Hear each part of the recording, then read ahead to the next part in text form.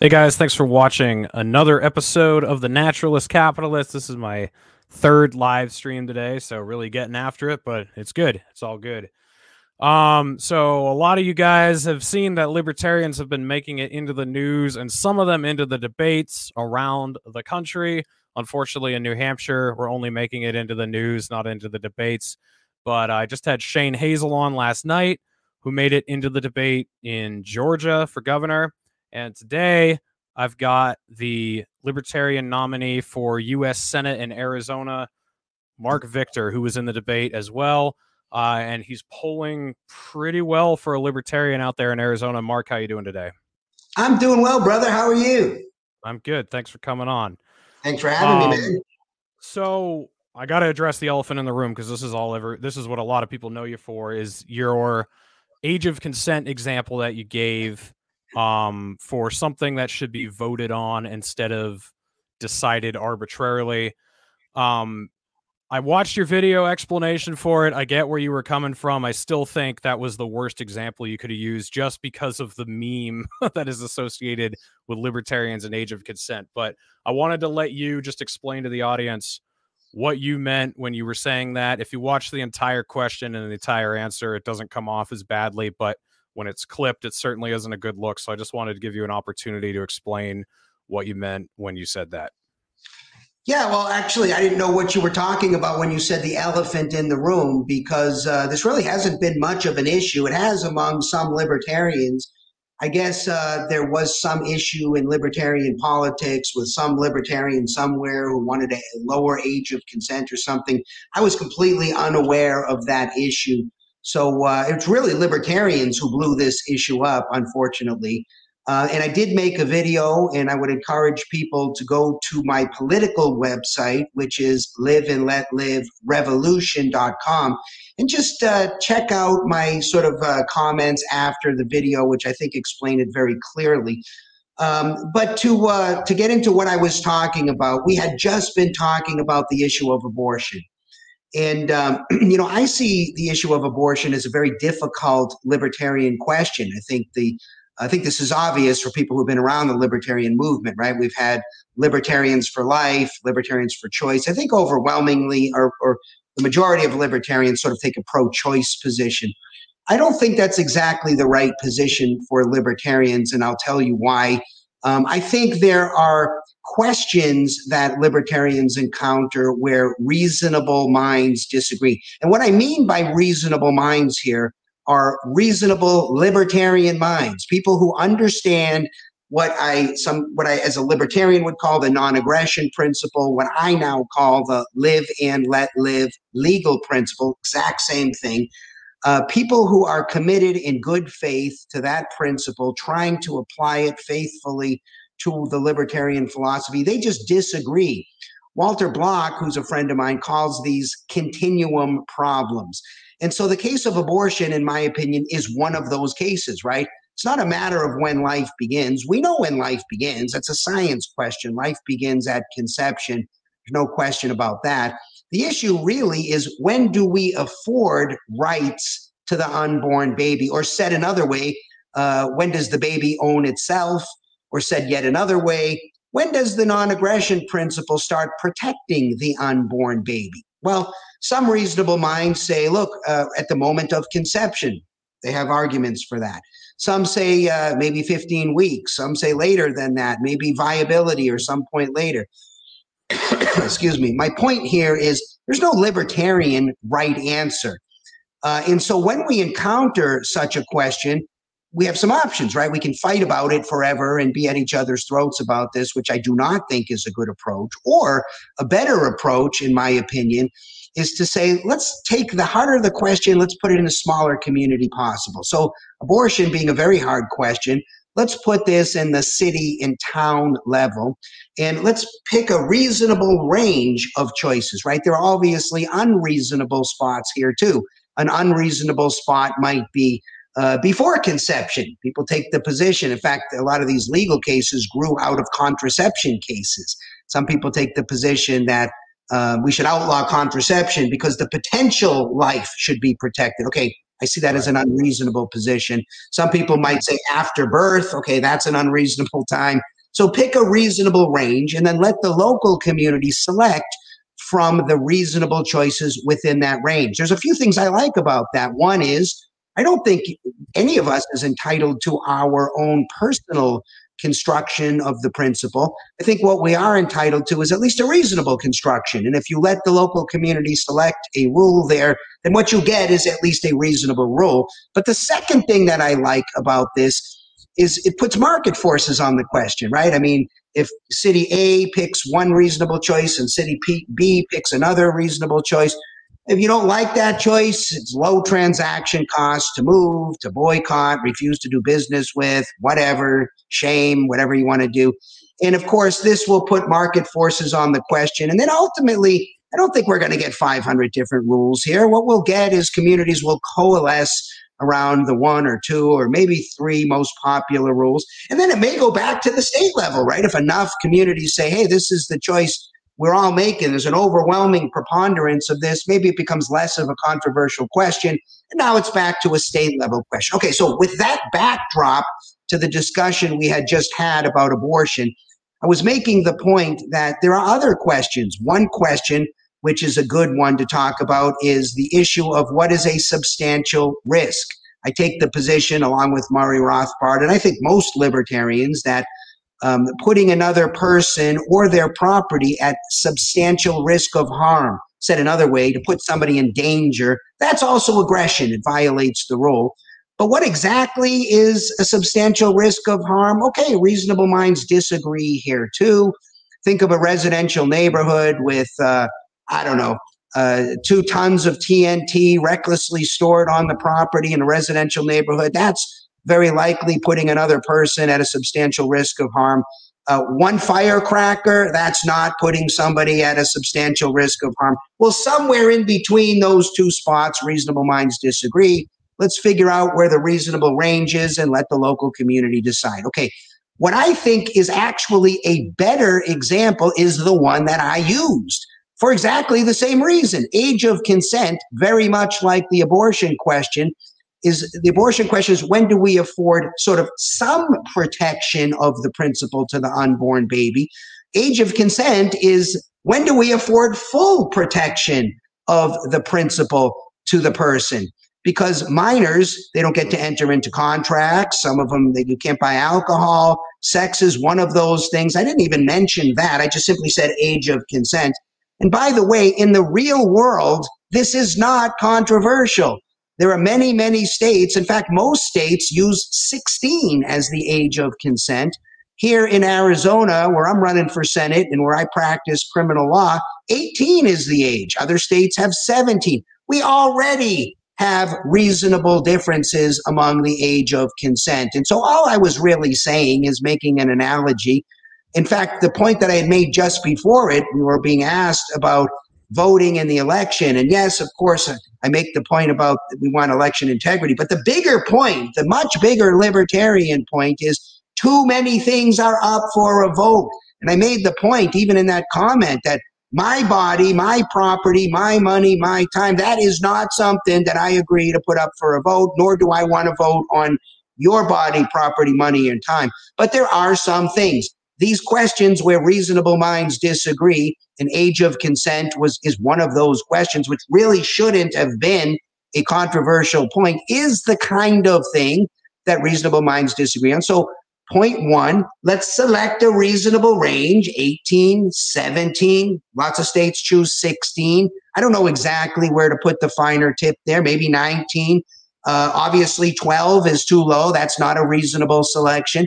Step one, figure out the reasonable range. And then step two, let the local community, and in this case, I think the state is perfectly fine. We don't need a whole bunch of different cities and towns. It's not that controversial of a point, but I wouldn't object if cities and towns or some state wanted to say cities and towns should decide for themselves. I wouldn't have objected. So this shouldn't have been a controversial point. In fact, really the only people I hear controversy from are the libertarians, who apparently are suffering from some earlier comment with somebody saying it should be lowered. I never suggested any such thing. It wasn't about sex. It certainly wasn't about lowering the age of consent. It was a real libertarian point about the few things that should be up for a vote. So I made a video on this, and I got to say, overall, I was pretty disappointed with the libertarian response. The biggest group of pushback I've had running as a libertarian who's truly committed to libertarian principles was from libertarians. But it is what it is. This is the ongoing problems we have in our movement with us supporting our brothers and sister libertarians. It's an embarrassment for the people in the party, in my opinion. Yeah, I'm jealous of your lack of awareness of that of that problem. You said like you didn't even think of it as controversial. Like, oh my god, and I will agree that you are right. You did actually point out that it is one of the few areas where you do think the government has a legitimate role, and it got twisted into this guy wants to get rid of the age of consent, which is actually the opposite of what you were saying. But if you were aware of like how much of a controversy this has been, not just recently, but forever, it's just been a libertarian thing forever. It seems like every libertarian circle has a pedophilia problem somewhere. This is where the wood chipper memes came from, because this is a systemic problem in libertarianism. But anyway, that aside, I just wanted to give you a chance to explain what you meant, because a lot of people have seen that clip out of context or heard it secondhand from other people. So I just wanted you to be able to tell people what you said and what you meant. Yeah, Let's get. Also, I'll just add to that. I haven't really been very involved in politics. I'm not a politician. I'm busy being a criminal defense lawyer. I'm more into the philosophy. And so, yeah, I was completely unaware of that. Knowing what I know now, I probably would have picked a different example, but I certainly don't back down from the example. I'll defend it. I think it's a solid libertarian point. And, by the way, I mentioned we libertarians find ourselves defending legalization of methamphetamine, taxes.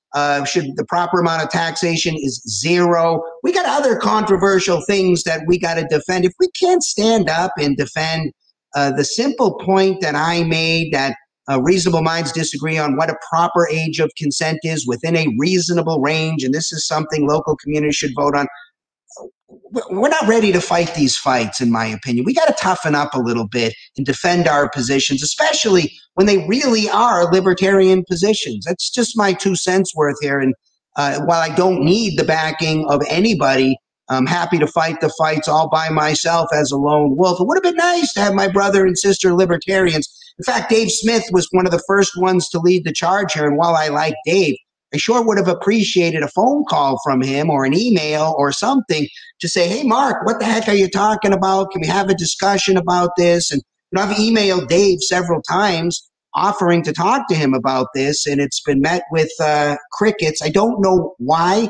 Again, I like Dave. I think he created a lot of the ruckus here. He called me a clown. He said he brought guys on his show. They were talking about Mark Victor wants to lower the age of consent, all bunch of horrible stuff that's just simply not the case. And then he came out and endorsed Blake Masters for who knows what reasons. I don't know how we have a libertarian party if we have legitimate libertarian candidates pushing libertarian positions and we're pushing Republicans who aren't even close to libertarians. It just doesn't make sense to me. Anyways, I agree that we are quick to throw each other under the bus in general, and I don't find that attractive because, like you said, we have a big fight ahead of us, and if we are going to turn our backs on people as soon as they're in a negative spotlight, that's not good, because all of us are going to be in a negative spotlight if we're serious about the policies we're advocating. But let's leave that drama behind. I want to get into this race, so I'm gonna show your campaign website here for a minute. So to me, the number one issue, and we talked about this when I was on your show, the number one issue is foreign policy to me in general, just because, and I know you're a veteran, but foreign policy is so all encompassing in what it covers. I mean, it causes inflation, it causes more, more authoritarian surveillance measures to be passed. It's conscription, it's murder, it's property destruction. You have all these people who go to fight wars in Iraq and Afghanistan and come back and train to be police officers. They've been trained to literally know how to kill people, and then they become police officers, and you're not expecting any sort of massive violence coming from them. it's a problem that causes so many other problems. So in general, it is the most important issue to me. But then right now, it's even more important. We've got U.S. airborne troops on the border of Ukraine ready to fight Russian soldiers. We've got tensions escalating over there like crazy. And then on the other side of the world, tensions with China are on the rise, and, over Taiwan. So I know you and I talked about foreign policy on your show a little bit. I just want to show your website here and what you have to say. And so you say war is the absolute worst expression of humanity. Given our technology today, almost any war can result in the mass murder of innocent people. While there may exist arguments to mitigate punishments in certain cases, any harm to any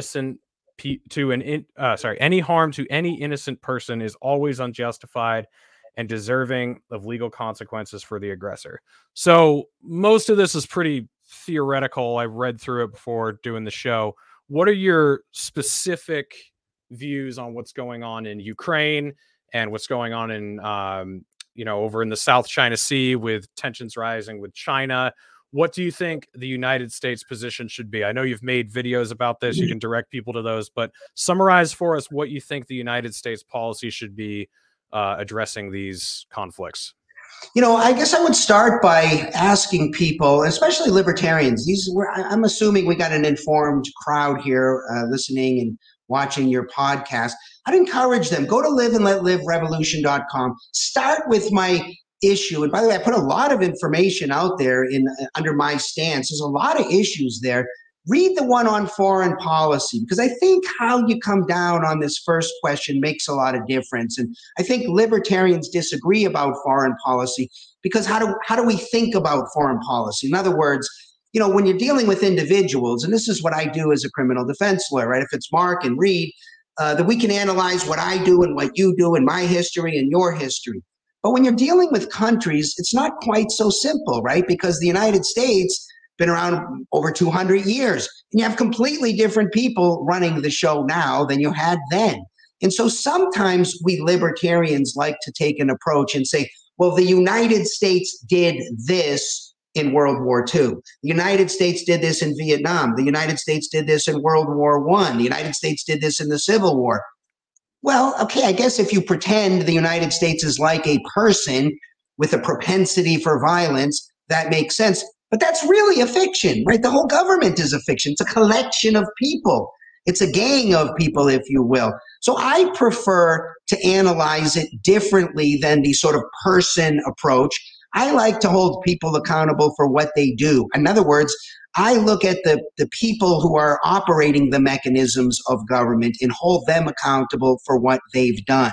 So in other words, I view more individual situations than sort of the general conduct of things. So I guess let me start by saying I analyze foreign policy issues exactly the way I analyze any other self-defense question. If another country has aggressed against our country, well, that's what our military is for. If somebody, and we may not have a choice, right? It's like if somebody comes up to you on the street and starts punching you in the face, you could say, I'm anti-war or I'm for peace, but now you're in a fight. And if you're in a fight, you should win the fight. So maybe different than a lot of libertarians. I think our military is a tool.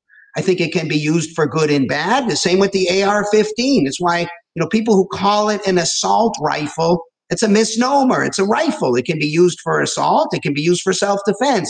The military is the same way. It's a tool.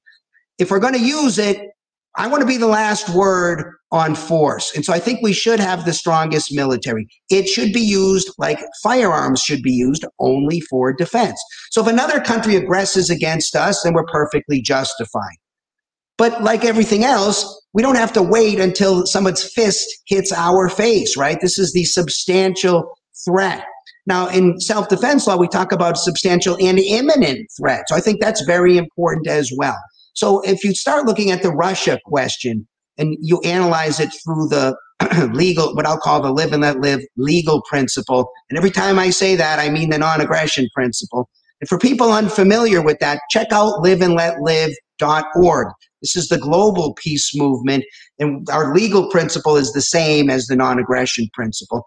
But the legal principle can and is violated if another person or another country creates a substantial and imminent risk against us.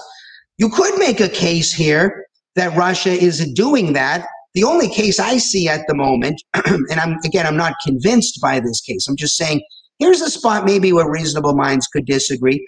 If Russia is creating an imminent threat against the nuclear power plants in the Ukraine, then that creates a huge environmental disaster that affects the United States. You could make a case there, not for all-out war with Russia, but to use our military to protect maybe the nuclear power plants there. Now, this is not something, to be clear, that I'm ready to take a position on. I'm saying there's an argument there. But if you take that argument and you take that off the table, then there's no argument that I can see that the United States military, including the United States government, should be involved in the conflict between Russia and Ukraine. Ukraine is not an ally of the United States, not a member of NATO. And while I believe that Russia is aggressing against the Ukraine, there are lots of aggressions around the world, but the United States military is for defense of the United States and any places we've got allies, we've made agreements. Now, whether those agreements are wise or not is a different discussion. But I don't see that at all. Therefore, my conclusion would be the same if we were talking about two individuals, right? My conclusion is that the United States militarily, monetarily, should not be involved in the conflict between Russia and Ukraine, period. The position of the United States should be, at least on those points, we are not involved. Now, that doesn't mean diplomatically we can't try to help out and try to get the thing resolved. I think we should be doing that. If I was running the show, I would call up Mr. Putin and say, look, pal, pick a room somewhere in the world. You and I are going to sit down and meet, and we're going to come up with a peaceful discussion. Because I do worry about nukes being used. I worry about escalation. It could turn into a situation where there's a threat against us. And I want to avoid that happening. I think that should be the top priority of civilized people. But with that said, private people can do whatever the heck they want to do. And so if you want to go over there like you can on a fight on the playground, if an aggressor is attacking somebody else while you're not obligated to get involved, you have every right to get involved and go defend another. This is a very common self-defense concept, and I think it's in every state in the United States, defense of a third party. You can go over there and fight for Ukraine if you want. You can send money to the Ukraine if you want. I did. I sent money over there to help the Ukrainians fight the Russians. And to that end, I would like to see a private, and I say private Marine Corps because I'm partial to the Marine Corps, but imagine a private corporation for hire.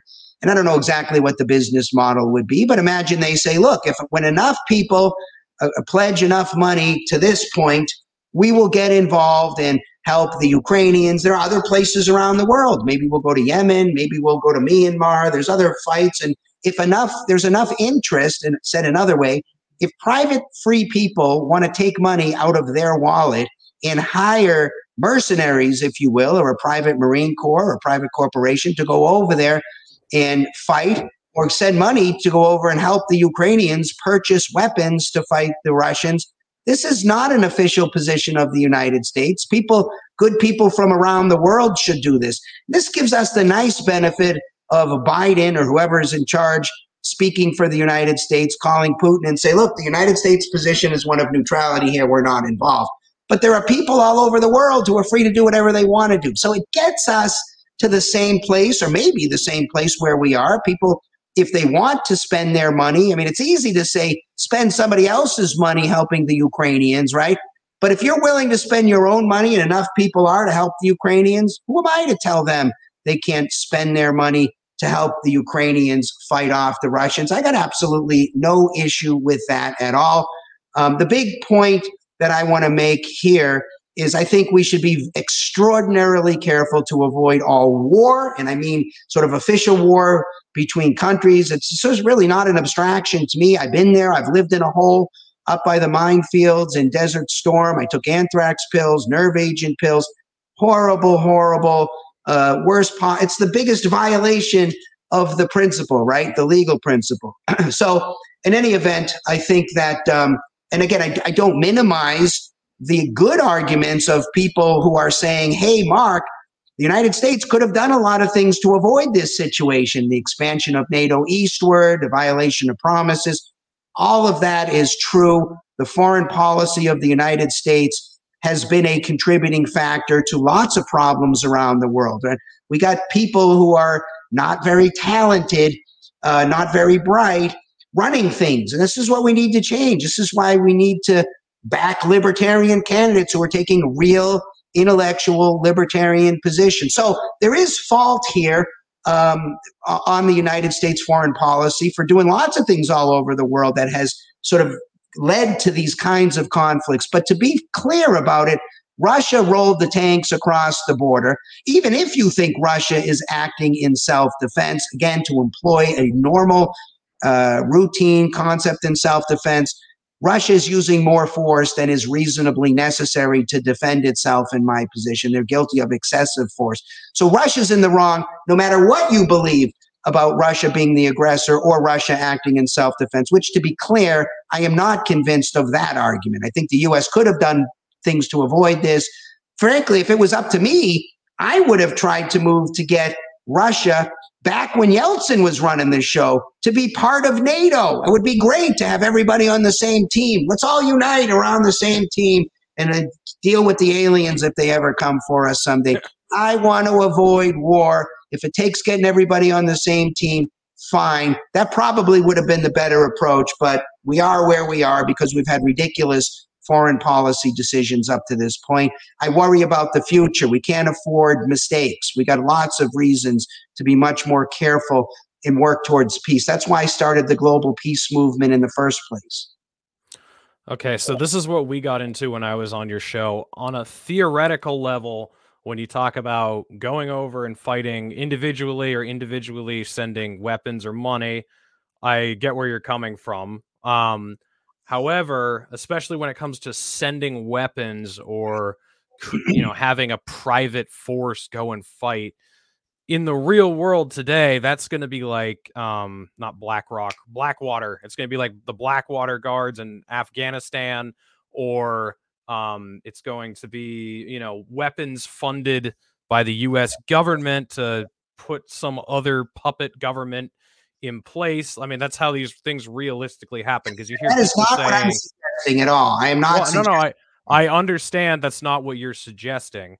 However, in the real world today, that is the type of thing that would take place. Don't you agree? Well, yes. So there's always transition questions, right? I think we got to be careful as libertarians to separate philosophy from implementation questions, from transition questions. These are different questions. So, it'd be like saying, okay, just to make an analogy, we libertarians agree that taxation violates the principle. 1% taxation is 1% wrong, right? It violates the principle. But what to do about that? Do we pull out the rug and stop all taxation this very second? Or do we gradually move? If we gradually move, what do we do first? What do we do next? These are places, there's no libertarian right answer, and we damn sure should not be at each other's throats about this. Let's just get agreement in principle first, and then start discussing how we implement, how we move. So yes, I agree. In today's world, if you dropped what I just said into today's world, yes, you would get the United States sending weapons, you would get BlackRock, you'd get all kinds of corporate cronyism and this, that, and the next thing. But if you thought more of a philosophical level and you had real corporations that were coming into the market that were saying, look, we're very good at this. We've hired ex-military. Here's what we do, whatever. And we have a way of figuring out when we get enough money and we'll go in. And of course, I don't want to send weapons this is the same as a proxy war, right? What I want to do is have private individuals send money to a fund in the Ukraine where the Ukrainians can then purchase weapons from weapons manufacturers. So the United States can have clean hands and say, look, as an official policy, we are neutral. We are Switzerland. We are not involved in this. But to be fair about it, we have free people in our country and they're free to do whatever they want. And we stand behind that. This is great, right? Who's Putin going to be upset with? Mark Victor for sending money to the Ukraine? So this is the way, in my view, it should work. What we want are people making decisions with their own money, not people making decisions with other people's money. Yeah, I get you. And I understand the difference between a philosophical realm and a practical realm. And that's actually the point I'm trying to make. I mean, if you're talking to me about this stuff privately, I totally understand where you're coming from as a libertarian. None of these ideas are foreign to me. It all makes sense. But when you're running for Senate, or you're saying it on a public platform, the way that it's going to be interpreted or the way that it would be implemented nowadays is very different. So I think it's just, as you said, it's very important to draw that distinction between what is ideal and what is realistically going to happen. So let's take a look at the other two candidates. I'm going to bring up Mark Kelly first. This is what he said on May 19th, 2022. He voted to pass the bipartisan emergency aid package for Ukraine, which was the $40 billion package. He said, Ukrainians have shown incredible resolve and resilience in the face of Vladimir Putin's illegal and unprovoked war. This emergency aid package will equip Ukrainian forces with the additional weapons and resources needed to defeat the Kremlin's assault on their democracy. In order to ensure Putin's defeat, we must remain united in our support for Ukraine and continue coordinating and working closely with our NATO allies. So what is your response to Senator Mark Kelly's vote in favor of sending all this money stolen from American taxpayers used to fund a proxy war, and then his claim that we need to continue working closely with Ukraine and our NATO allies? I would just simply incorporate everything I just said over the last several minutes to say, no, I don't think that's the right approach. I think I would, for people who want to send their money to help the Ukrainians, it should be easy for them. There should be corporations and things that come up in the marketplace to allow that to happen. But as far as an official United States policy, look, I think we got to be, not all risks are created equal, right? The risk of nuclear conflict is about the worst risk we could have. And so anything that moves the needle even slightly closer to that, we got to be very, very careful about. I am not in favor of moving the needle any closer than it is. I want to move the needle the other way. In fact, I think we libertarians take a proper position when we say the proper use of nukes, at least militarily, should be to abolish them, right? These are weapons that cannot ever be used without violating the principle. They always kill innocent people. That's the nature of a weapon of mass destruction. Now, there might be other uses for these, right, besides military, maybe moving an asteroid or something. I don't know. So it wouldn't be completely accurate to say we should abolish all of them. But I want to abolish the weapons because they can't be used without violating the principle. Now, there are other issues involved here, ancillary questions, deterrence questions. Other people still have them. Should we have them to deter them? I understand all that. You know, you get to a point here as well where we can only sort of pontificate with the information we have. I'm not privy to, top secret information or the military intelligence. There might be things that I could hear if I went to the Senate that could cause me to change my position here or there. But one thing I would be always consistent on is doing my best to always apply the same principles, exactly the principles we just laid out. But there are transition questions, there are implementation questions, and I think that we run a little bit of danger in discussions like this when we oversimplify. Not all questions are so simple. They require a little nuance, like the abortion question, right? We didn't really get into some other nuances, right? The reason why I think that always abortion should be allowed in the case of rape. Always abortion should be allowed in the case of health to the mom. Always abortion should be allowed when the mom or dad is making a decision about the welfare of the unborn baby. Think euthanasia, that kind of thing. These can be justified for independent reasons. So there are always nuances that can be brought up. And again, this is the hard part of dealing with a debate, which isn't really a debate, right? My 45 seconds, explain your position on Ukraine. And I didn't even get my 45 seconds. Sure. Look, we gotta be better with each other, right? Nobody is perfect. Nobody says things perfectly. We're all dealing in a difficult environment, a very, very limited time. We get quoted out of context. we're never going to get anywhere unless we can, the very few of us who actually understand this philosophy can come together and support each other, which is why even now I don't say bad things about Dave Smith. I have every reason to. He called me a clown. He said, he really defamed me on his podcast, but I'd like to talk to the guy because I think we could still reach an understanding. My impression is we may agree on 99% of things. We're going to find the 1% we don't and be at each other's throats. This has plagued the libertarian movement in the 30 years I've been around it, and we need to stop. We're not getting anywhere. Yeah, you don't get any disagreement from me there. I think I'm friends with Dave Smith, and that was actually one of our first discussion points when we became friends, was around not getting divided over minutia or whatever. So I hope you guys end up talking and working that out. So let's transfer over to the other candidate, which is Blake Masters. I've got his foreign policy pulled up here. He says, as your senator, I will put America first by promoting policies that project American strength and protect us from the stupidities of the military and industrial complex. So sounds pretty good so far. Then he says, the main goal of our military should be simple. Be ready to project lethal force to defend the United States. It's that simple. Still sounds pretty good.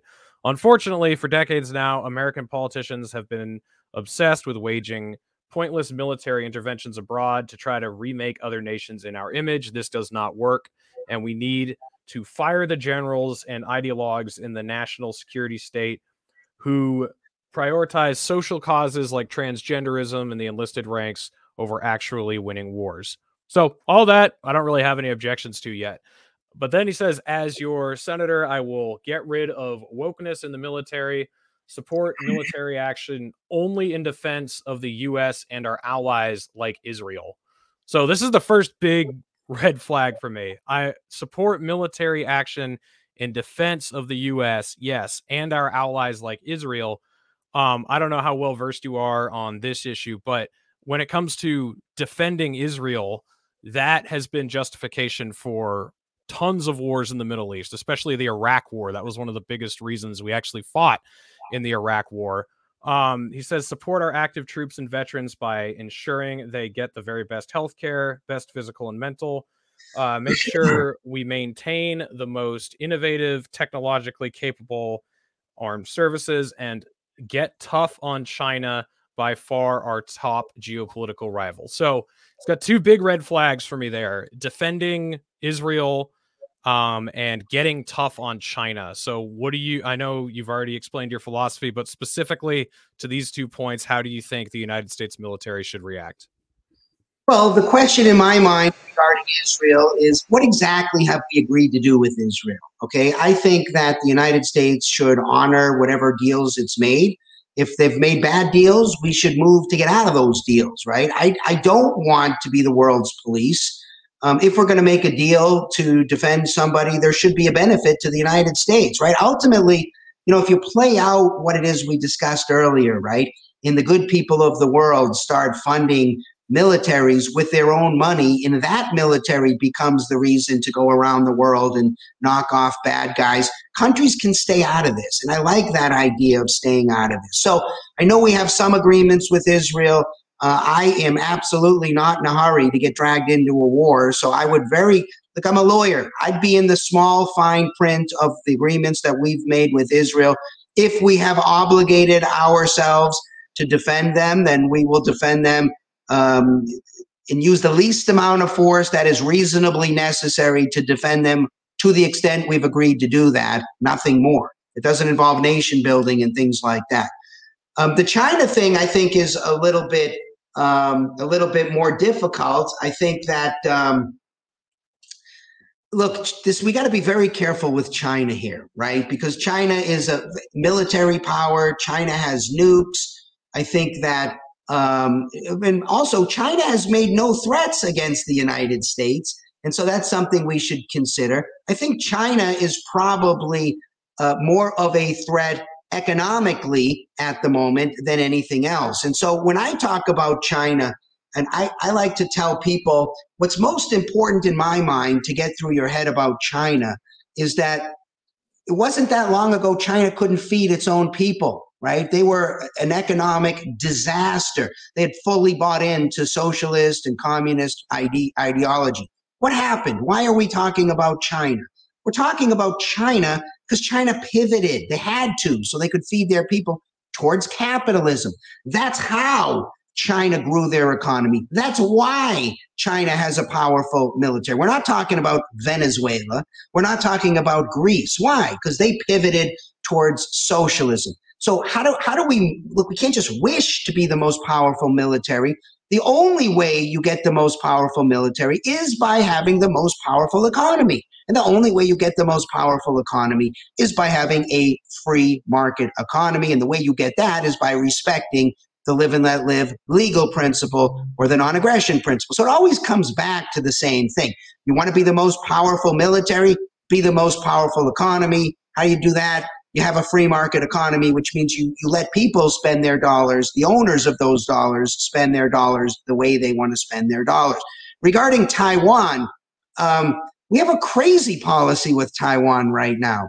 We've agreed to the one China policy. We're saying, okay, fine, Taiwan is part of China. We've also agreed to if you will, fight a proxy war if China invades Taiwan. I rather like our ambiguity right now regarding Taiwan. I don't want to draw a line in the sand like I believe Blake Masters does and say, here's the line. Okay, that's great and it sounds tough. What happens if the Chinese cross the line? Now we're obligated to go across that line. This is exactly what Donald Trump did with the Iranians, right? He said, look, when he knocked off that general, which maybe not was a good thing. I'm not privy to the intelligence, so I don't know. But let's imagine that was justified. Let's say he killed an aggressor right there, which is the only way it would have been justified. Then the Iranians said, we're going to have a response. And then Trump said, look, if you go after our troops, which they definitely could have done, we had troops in the area. He said, we will rain down hellfire on you like the world has never seen before. Okay, that's a big statement in my view, especially now you're putting the ball back in the court of the Iranians.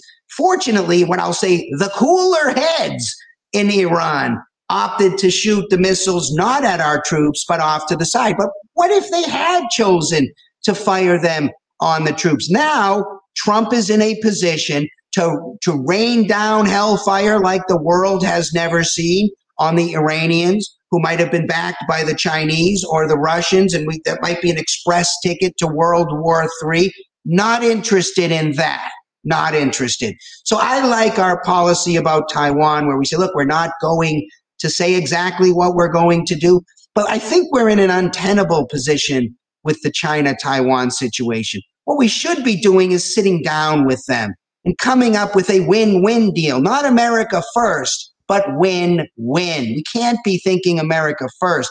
We can think, yes, we want win for America, but it's got to be a win for the other countries as well. Don't tell me there's not a way we can broker a deal that makes China happy, Taiwan happy, and the United States happy, where we can reduce all of this tension on nukes and maybe even get a deal to start reducing nuclear weapons and let the Chinese use their influence with North Korea and some other places. We really got to start sitting down.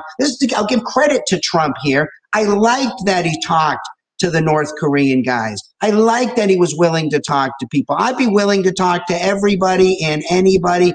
And we should be, our top priority in foreign policy should be trying to roll back nuclear weapons. And look, Ron Paul said it best when he said, you're either going to get goods and services moving across borders or bombs and guns moving across borders. I favor goods and services. Ronald Reagan talked about peace through trade. I believe in peace through trade. Instead of raising tariffs on goods like Blake Masters and Donald Trump did and Blake Masters supported, I would get rid of that. I am a free trader in every aspect. We should be pursuing peace through trade. Gotcha. So you mentioned, you would read the contracts to see what level of obligation we have to defend our allies. So what do you think about the existing contracts like NATO? Do you think we should be part of NATO? Do you think we should be part of the United Nations? Or do you think that these are institutions that we should leave and just take care of ourselves? Look, I'm not pro-NATO. I'm not anti-NATO. I'm pro-peace. If NATO can be used as a tool to get us to peace, then I'm in favor of using NATO as a tool to get us to peace. If NATO, on balance, moves us away from peace, then I'd be against NATO. I'm not ready to make that decision yet because I don't have the intelligence. I haven't studied the issue. All I can tell you about is the philosophy, the rules that I would employ, the goals that I'm looking for. So I don't know. I rather like the idea of getting everybody in NATO. If we're going to, whether it's NATO or something else, let's get everybody on the same team, right? It would be nice to get the Chinese and to get the Russians on the same team. So we're working together rather than against each other. I think, look, the people who live in these countries are not very different from each other, right? The average Chinese person, the average Russian, the average person in the United States, we want to raise our kids. We want them to do better than we did. We want to eat good food and listen to music and hang out with our friends. It's the crazy people running the governments. And so the way to get this done is to really spread an idea about peace and freedom around the world. This is what we're trying to do with Live and Let Live. Libertarianism is really more, the word libertarian isn't known very well outside the United States. I think we need to think more globally now. I understand George Washington saying in his farewell address, avoiding entangling alliances. I get that.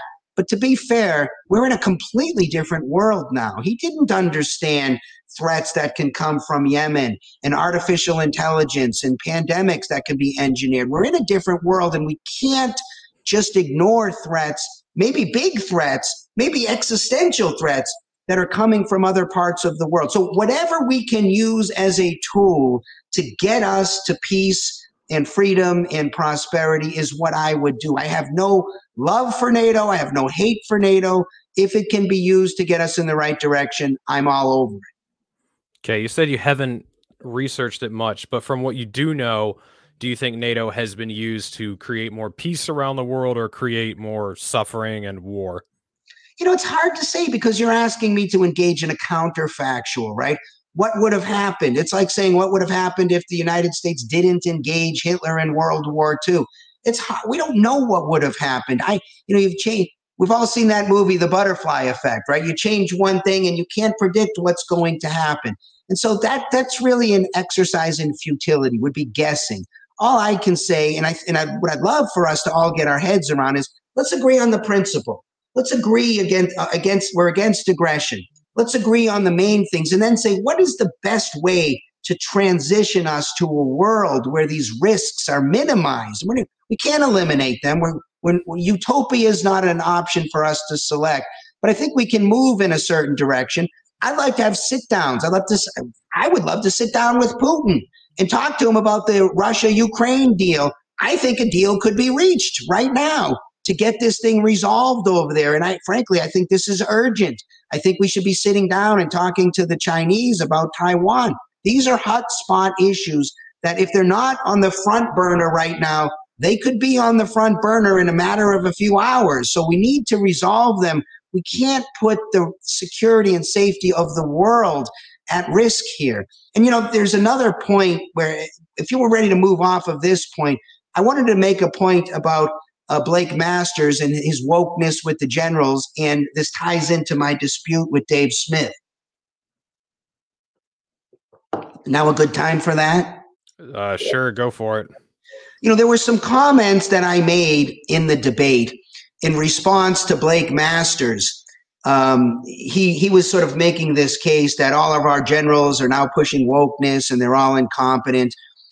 I'm sort of against labeling groups of people. I think this is a big problem we have in society right now. All cops are, all this group is, all that group is. And I was simply making a point, and I raised Mattis's name, and this sort of set Dave Smith on fire because he says that he didn't like Mattis because Mattis and Trump were at odds about pulling troops out of Syria. Fine. That's fine. Maybe he was right on that issue. But I wrote this to Dave Smith, and I want to just tell you what I wrote to Dave here about why I invoked Mattis's name. I said, Mattis strongly opposed using the U.S. military as the world's police. That's a big point for me. I liked very much that Mattis opposed Trump's misguided efforts to use the military during the Floyd protests. Mattis was keenly aware of the dangers of using the military against civilians on the streets of the U.S. He opposed Trump's efforts to divide people and was instead a uniter of people. He wrote a public letter on this issue. He disagreed with Trump and agreed with Ron Paul on the Iranian nuclear deal. He disagreed with Trump and opposed assassinating Assad. He was against unqualified support for Israel and supported a two-state solution to actually get peace in the Middle East. Like me, he was a fan of Stoic philosophy. I like those things about him. Nevertheless, I understand your position here too. So Dave Smith was all upset with me because I invoked Mattis's name as an example of a general who wasn't pushing wokeness and who wasn't incompetent. Yes, I agree, he's no libertarian. He wasn't perfect. But to sort of try to shred me publicly because I pushed back on Blake Masters' overgeneralization about all the generals being these sort of fans of wokeness. And again, I agree with him about wokeness. Having served in the Marine Corps, this is no place for wokeness. Look, I don't even know what the hell wokeness means, to be honest with you. I'd love someone to give me a definition. But if you want to believe in wokeness, as long as you're not an aggressor, have fun. But there's no role for that, I don't think, in the military. The military's role is to be a tool to kill people and break things if needed. So again, I think this is really grasping at straws to attack fellow libertarians for reasons I don't understand. Again, to be fair about this and to be clear about it, I've emailed Dave Smith 2 or 3 times offering to come on his podcast, to talk to him. I see him as a leader in the libertarian movement. I want to close ranks with the guy. I like the guy. I don't know why he did what he did. I want to smooth things over. To the extent we're not talking is not because of me. I've reached out to him several times. I've offered to have the discussion. No response back. So anyways, I just wanted to make that point. I think people should understand Marc Victor really is a uniter. I don't feel like we all have to agree on everything. Do we have agreement on the basic principles? If we do, welcome to the club. If we don't have agreement on the basic principles, like I know Blake Masters doesn't agree on the basic principles, why are we supporting people who don't agree on the basic principles? That's my point here. All right, so let's shift gears here again. You put a video out a few days ago explaining how many people have contacted you and asked you to drop out and endorse Blake Masters, and apparently an equal number of people have asked you to endorse Mark Kelly.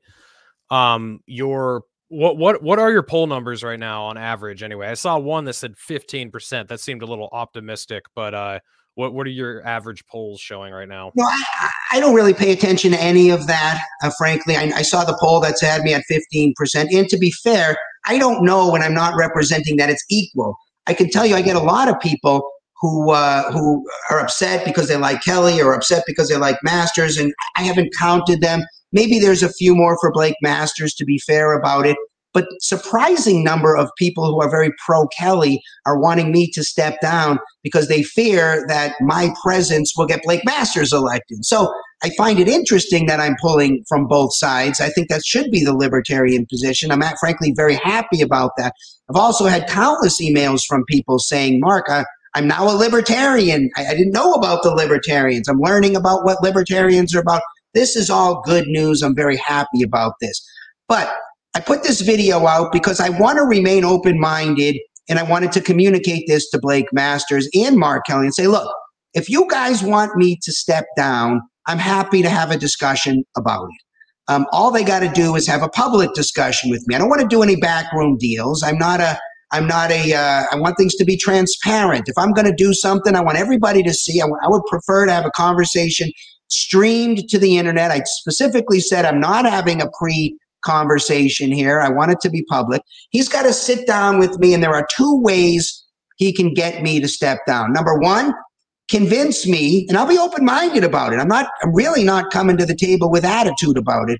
Convince me that it's in the interest of what I care about, which is promoting freedom and peace, for me to step down and endorse him. So what is exactly it going to take here? I can't tell you exactly, but I want to sit down and discuss with him things like, what do you think the role of government is? I don't know what he's going to say here. How do you define freedom? He talks about him as being a choice for freedom. What do you think freedom is about? Bernie Sanders has ideas about freedom. Joe Biden has ideas about freedom. I'd like to know what Blake Masters' ideas. What's his definition of freedom? And then I want to ask him about some other questions. There'll be hard questions. I want to know how he feels about taxation. I want to know how he feels about the drug war. I want to know how he feels about gay marriage. There are things he could say here. Even look, I'll even take him saying, look, Mark, I understand and I agree with your position. I don't know if people are ready for that. I want to transition there in a slow way, blah, blah, blah. Okay, not my position. I don't agree with that, but I'll accept that as a real freedom position. That might get me to step down and endorse him. But I want to be honest about it. I want it to all be out there in the open for everybody to see, because I'll, of course, be criticized no matter what I do, but I want to do everything with integrity. If I step down, I want to be able to say, here's why I stepped down, here's what Blake Masters said, and I need to, in good conscience, say, I really do think it's in the interest of freedom for me to step down and endorse him. That's number one. Number two, say he doesn't convince me, because I didn't want it to just be my subjective opinion. The other way he can get me to step down is if we have our open public conversation. And I said, if my poll numbers go down after that conversation, all I really need to see is the first 3 polls. And if they show me going down, I'll step back and I'll say, great, they heard what I had to say. They heard what he had to say. They're supporting him. I'm out. No problem. Done. So either of those 2 things could get it done. I don't know what the guy's about. We had this debate, and I put that in quotes. This wasn't a debate. We didn't have an exchange of ideas here. To do this thing properly, he and I would sit down for several hours and really see where each of us is coming from, and then have a real discussion publicly. And I say, Blake, I understand your position. Here's your underlying philosophy on this, this, and this. Let's talk about how that contrasts with my underlying philosophy, which you now understand as well. That's a real exchange of ideas. That's what I'd like to have, not 45 seconds. Look, I got 1 minute. 1 minute, Mark. Explain who you are, what you've done in your life, and why people should support you. 45 seconds on fixing the economy. 45 seconds on immigration. And we couldn't even ask each other questions. This was ridiculous. This thing was a circus. And it would be nice to have a real exchange of ideas. That's all I'm asking the guy for.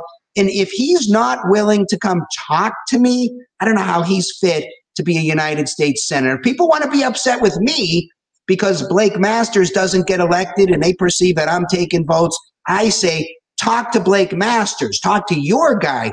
In fact, I will say something else on this point. Last night on Hannity, Blake Masters was on, and I got to say, I was very disappointed and shocked to hear him say that he has spoken to me. Hannity specifically asked him, they talked about that libertarian running for office, and Hannity says, have you spoken to the guy? And Blake Masters said, yes, I have spoken to him.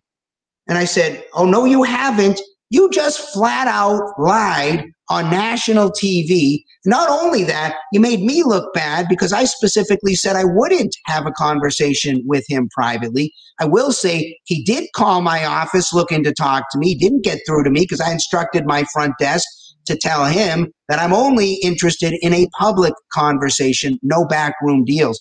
But I told ABC News about that. They're actually the ones who brought it to my attention. I don't know if this will become a big story or not. But to start out lying, look, I don't lie about anything. If someone wants to know what I'm talking about, ask me. I'm happy to tell you. You want to know what's in my head, what's in my heart? Ask me. I've been saying the same things for 30 years. I got speeches that go back decades. Happy to explain. Look at my website. I put a lot of information about a lot of issues. I got more information on my website than probably the other 2 guys added together times 10. It's easy to find out what Mark Victor is about. All you got to do is be interested enough to look. I'd love to know what Blake Masters is about. Let's have a conversation and find out. If he's unwilling to do that with me, shame on him. He can blame himself if he doesn't get elected and he wants to point at me. I'm going to just say, look, man, I was happy. I gave you 2 options to get me to step down. Both of them started with a public conversation, which, by the way, I've committed to having in a civilized, open-minded kind of a way. I'm not going to attack the guy. I want to sit down. I want to know what the guy is for. Gotcha. Yeah, just my opinion. I watched Blake Masters on the Liberty Report, and I've read up on him a little bit. I read his article that he wrote. I forget if it was, I think it was for antiwar.com 15 years ago. On Lou Rockwell. It's about the Lusitania. Lou Rockwell, that's what it, yeah. And he definitely has shown that he has leanings in our direction in some areas. I'm super unimpressed with some other stuff he's said. But my thought on this whole thing is if libertarians are going to line up behind him, they should at the very least want to extort him into taking better positions than he has. Because I know a while ago he used to identify as a Rothbardian, an anarchist, basically. I've read some of his other stuff relating to issues other than war, and he was one of us. So he obviously understands the arguments. And in my mind, if he really is sympathetic to our views, like a lot of people say he is, it should be very easy for him to make concessions to us. And, a lot of people are saying that, he's basically an undercover libertarian. Once he gets in there, he's going to actually, vote for a lot of stuff we like. I don't know anyone who's done that, who runs undercover as one of us and then gets in there and does stuff we like. If anything, it's the opposite. I mean, I still like Rand Paul. He's way better than any other senator. But compared to how he ran his campaign in 2010, he's fallen quite a ways from then. If anything, you end up being less libertarian by the time you get into Congress. So I am not convinced. But let me also say one point here. Sure. He did write, it escapes me exactly where he said this. I'm sure we could find it.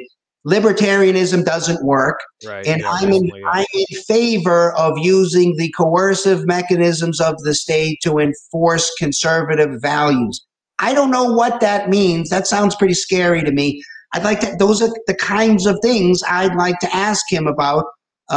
Because I want to know, what is it about libertarianism that doesn't work? That'd be an interesting question. And what is it you want to use the coercive mechanisms of the state to enforce on us? What conservative values are you talking about?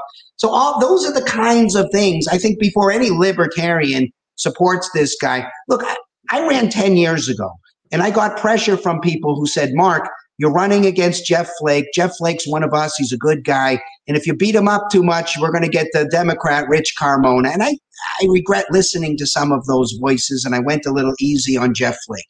And Jeff Flake got elected, and he did his 6 years, and he went in and he went out, and nothing happened. I absolutely guarantee that's what's going to happen with Blake Masters. Maybe we get some mostly crappy bill that he stops, or somewhat decent bill that goes through because of him. But in 6 years, we're going to be having we know this already. Where if he gets in, we are having exactly the same discussion on the same issues that we're having right now today. If you really want to change, I can guarantee you Mark Victor will be unaffected by what's going on in Washington. I will go meticulously from senator to senator and put them in the proverbial headlock and work on them for the libertarian / live and let live position. If I can get them moved in that direction, I will. If not, I'm done with them. Yes, if I can get a bill through that's on balance, more pro-freedom, or stop a bill that's on balance, less pro-freedom, I will do that. But that is not where change is coming from. Change is coming from sitting on the couch at Fox News and talking to millions of people out there, and sitting on the couch at CNN and MSNBC and giving a hardcore, no compromise, taxes violate the rule. You decide what goes in my videos on my website say it right now. Nothing is sugar coated. You decide what goes in your body or what doesn't go in your body. You are the unapologetic, iron-fisted dictator of that. Now, if you think the world will be better because Blake Masters is going to be marginally better, this is what we've been doing the entire time. Right. I don't think it makes sense for libertarians to support a guy who's marginally better in one election to get one seat. Do we really want change? We need change. We need real revolution in how we're thinking about government and politics and how we interact with each other. If that's what you got in mind, I'm the only one who brings that forward. I also put another video out there. If I get to 10%, and I don't know if I'll get to 10%, but if I did get to 10%, might encourage me to run as a Republican next time. And by the way, whether I run as a Republican, a Democrat, a Green, an independent, it will make no difference whatsoever. I won't change one thing I'm saying. I don't change what I'm saying based on who's supporting me, who's sending money to me, or who I'm talking to. I say the same thing to the Communist Party, Chinese Communists, that I would say to the Libertarians. You can take any of my speeches; they'll be the same, no matter who I'm talking to. If that, I think that's what we need. I wish more people would step up and do that. Let's get that attitude out there. Let's gather a new group of people. And by the way, the time is right. We got the radical left and the radical right. And then there's this big group of people in the middle who are now willing to listen to something new. That's the group I'm appealing to. We should be supporting candidates running down that lane right now. And there's more than just me. But for libertarians, especially leaders in the libertarian movement, to say, no, support the guy who's got a marginally decent position on one or two issues. What are we doing? We're shooting ourselves in the foot, in my opinion. All right, man. Well, everyone's heard your case. I certainly agree with you that as things stand, you should not drop out and endorse Blake Masters. I think if he wants to win libertarian votes, he should be able to do that with his position as the Republican nominee by just sounding libertarian. It'd be pretty enticing for libertarians if he just said stuff instead of, like you said, flagrantly telling us that our ideas don't work and moving away from non-interventionist positions and, pushing more authoritarian positions. I think it should be pretty easy for him to get the support of libertarians if he wants to. Absolutely. He can get my support if he wants to. Show me that it's in the interest of peace and freedom to get you elected. I'm not asking too much here. I mean, what is it about libertarianism you think doesn't work? I'd like an answer to that question. Yeah, well, I hope he answers you. That would, if you are able to have this conversation, in my mind, even if he doesn't make concessions, or if he does make concessions and then doesn't follow through on them, it's nothing but a win for us that optically Republicans know that they need libertarians if they want to win, and that they're going to keep losing unless they start listening to us and, governing a little bit more the way we would want to. And if we were in a different time, maybe it would be the Democrats. They're typically further away from us these days because they've just gone so off the wall nuts. But both parties, if they want to win, I want them to start getting the message. They can't do it unless they start sounding more freedom-oriented, less warmongery, and more libertarian in general. So anyway, man, I've had you for an hour. Thanks for coming on the show. I know it was a little tough with the questions there, but I know you're up for it. So where can people keep up with your campaign, and what do you need? Are you looking for signs, money, donations, volunteers, all the above? What do you need over the next 2 weeks before the election? Well, the campaign is liveandletliverevolution.com. And by the way, that website, I intend to use that as the mothership website for Live and Let Live candidates all over the world. I wish we had spent a little bit more time talking about this. This is really what I care about, the big project, the global peace movement that we call Live and Let Live. We got to get people around the world together. And so that's the idea here, is that Live and Let Live Revolution will be the homepage website for people in Africa and people in Portugal and Poland and all over the place running for office on the same Live and Let Live kind of a platform. And then that'll link to their own local platform. So that's what we're trying to set up here. I'm not a politician. I'm not trying to run as a politician. I never thought those signs that say, vote for Bob. Why is that effective? That's stupid to me. I'm a guy with great ideas. I want people to come to the website and learn about the ideas. I believe the ideas themselves are strong enough to carry what it is we're saying to win the day. If we need signs and bumper stickers to make this happen, we're back in the same old. These are people who don't really understand our message. We got to get people to actually understand our message, which is why I've simplified it, right? Rule number 1, don't be an aggressor. Rule number 2, just be a good human. That's the optional rule. That it educates people about the difference between a legal rule and a moral rule. That's when we know they get it, right? When they can say, hey, I think this is immoral, but I think it should still be legal. That's somebody who in their brain knows the difference between a legal rule and a moral rule. When they get that, they're on our team. But until they get that, they're really not on our team. They say, I don't like this, so therefore make it illegal. And so what I've done is I've really simplified. I've taken, as a criminal defense lawyer would approach a jury in a case, what is it we got to communicate to people so they can understand? That's what Live and Let Live is about. So I'd ask people in your audience, go to liveandletlive.org. Join the movement. It's free. Check the box that says you agree with the 2 rules. Add your name to the group. Let me stand up and say I represent hundreds of millions of people around the world. We need to be paid attention to. We're the live and let livers around the world. So we're not working against the Libertarian Party. The Libertarian Party is a freedom movement. This is a peace movement, and it's a global peace movement. So if people want to help us blast out that message. Send it around to your social media. Tell people about it. If you want to get more involved, get involved. Donate money to liveandletlive.org. Maybe I'll run again. Maybe I won't. It depends on how things shake out and where we're at. And if I've got people who want me to run again, we'll see. I don't know. Right now, I'm having a good time spreading the message of liberty and peace to anybody who will listen. All right. Well, it's undeniable that you've done amazing work legally. Everyone go check out his website. And he had me on his show a few months ago out in Vegas at Freedom Fest. Had a good conversation. You could probably find that on his Peace podcast Radicals. feed. Yeah, that's called Peace Radicals, and you can check it out at liveandletlive.org. We had a lot of great people on that show. We really used Freedom Fest to our advantage. We had great conversations. So, yeah, get involved. I think, frankly, Reed, I think Live and Let Live is going to be the future of our movement.